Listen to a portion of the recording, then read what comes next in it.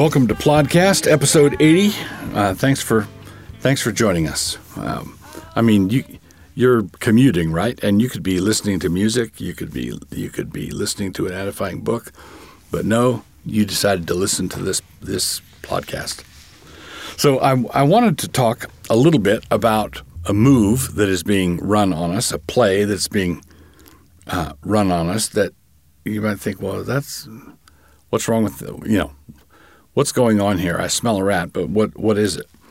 I want to talk about the problem of consent. The problem of consent as a measuring rod for what constitutes licit or legitimate sexual activity. You may have heard that California has required on college campuses, the state of California requires enthusiastic consent to any sexual encounter at every stage of the proceedings. So consent has to be enthusiastically offered, and that consent can be withdrawn at any time. And so the consent is sort of like this umbrella that covers every sexual encounter. And a short time after they did that, California applied this standard of consent to all high schools in California. So what's the problem with that?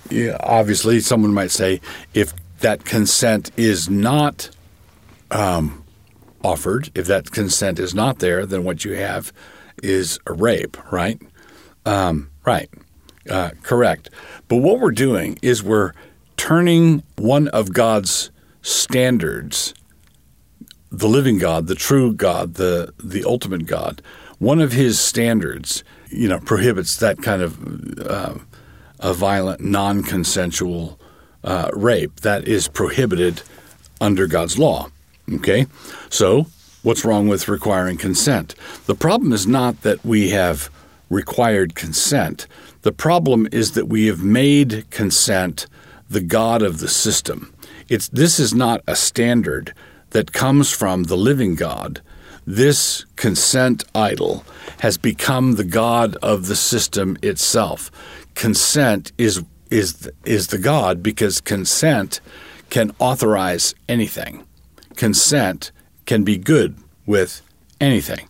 And you can see this by in the fact that California applied this to high schools. When we talk about consent, one of the things that should come up in our discussion is an awareness of the age of consent. So in all states, you've got a concept of statutory rape, where you say a child, let's say a child of 10, is not capable of giving consent. They're not competent to give consent. And so consequently, if someone is underage, if a 21-year-old man seduces a 16-year-old girl, even if she was an enthusiastic participant in the sexual encounter, the state says she did not have the capacity to give enthusiastic consent, whatever her behavior might have been. And so a man of full age who takes advantage of a girl that way can go to jail for it because it was statutory rape. He obtained consent from someone who is not able to give consent. But when you make consent the God of the system as opposed to one of the standards given to us by the true God of the true system, what happens is this. You start focusing on what that 14-year-old girl or 16-year-old girl wanted. And the thing that brought this to mind to my mind recently has been the stories that have been floating around the internet about young boys, 8 or 10 or 11-year-old boys who are performing as drag queens. So these young boys are in adult situations, highly sexualized situations, doing their drag performance, and it's obvious to the whole world that they're consenting to it. They're not up there performing with someone behind them holding a gun, making them do it. They're consenting to it. They're even willfully embracing it.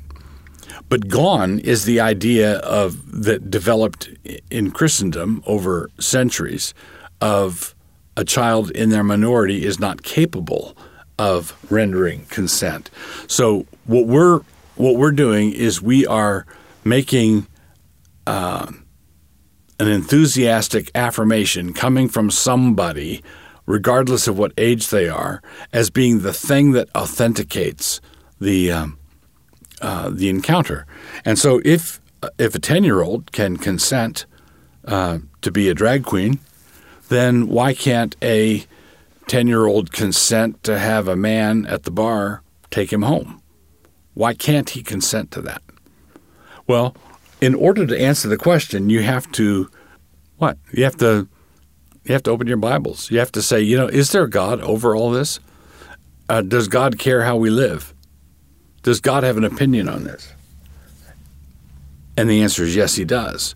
So consent is an element of a biblical worldview, but it is not the God of that biblical worldview.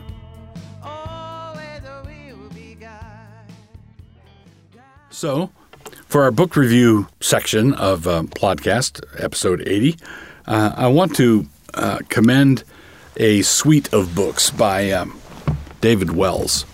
David Wells has written a number of things that are good and edifying, but they're the project that occupied him over the last decade or more has resulted in a number of books that they're dense, tightly reasoned, packed with theological analysis, but they're the kind of book that every one of them, when I've finished with the book or when I'm in the course of reading the book, I want to close the cover of the book and go to war. These books are great. The books are they're part of a sustained intellectual project on the part of Wells, and the books are Whatever Happened to Truth? Whatever Happened to Truth? There's God in the Wasteland, Losing Our Virtue, Above All Earthly Powers, The Courage to be Protestant, and God in the Whirlwind. I would venture to say that Wells's main adversary is the postmodern squish that's going on all around us. These books are just if a pastor wants to grow a backbone, these are great books to do it with. Why are the backbones of so many men eroding? Why is it so hard? Why is it so difficult? Whatever Happened to Truth, God in the Wasteland, Losing Our Virtue, Above All Earthly Powers, The Courage to be Protestant, and God in the Whirlwind. If you want a project for 2019, if you want to work your way through some books that will put some steel in your soul, that will explain why so few people have any steel in their soul, why this is so difficult. Now, these are the books for you. I think that, and don't expect. It's not like a coach, a football coach at halftime, rallying his players by a rah-rah speech. It's not that kind of thing. This is detailed, sustained analysis, and I think that there's an entire theological education that's wrapped up in these books. They're just a wonderful package.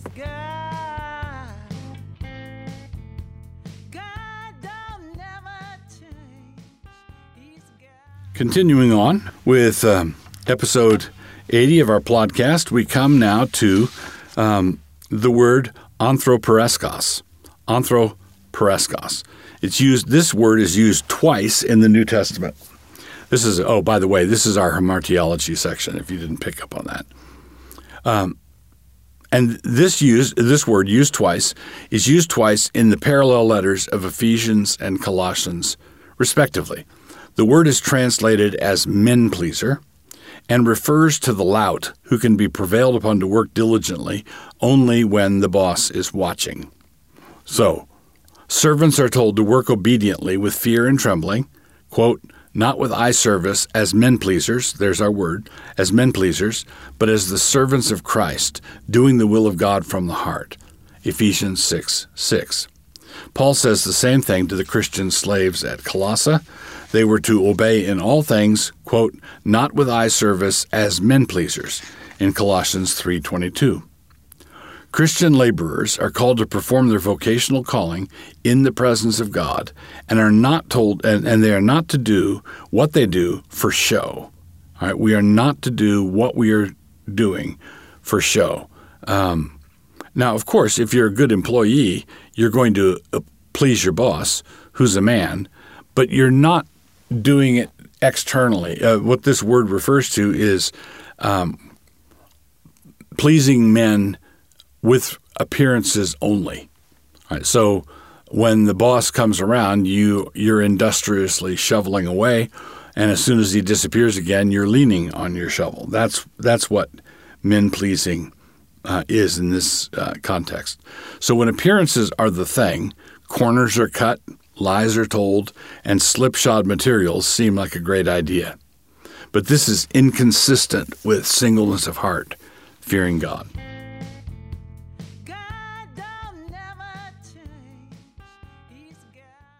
You've spent a pleasant half hour with Plodcast proprietor Douglas Wilson. This podcast is produced by Canon Press. Please take a moment to subscribe to the Plodcast on your favorite listening platform. To hear more from Doug, please visit canonpress.com.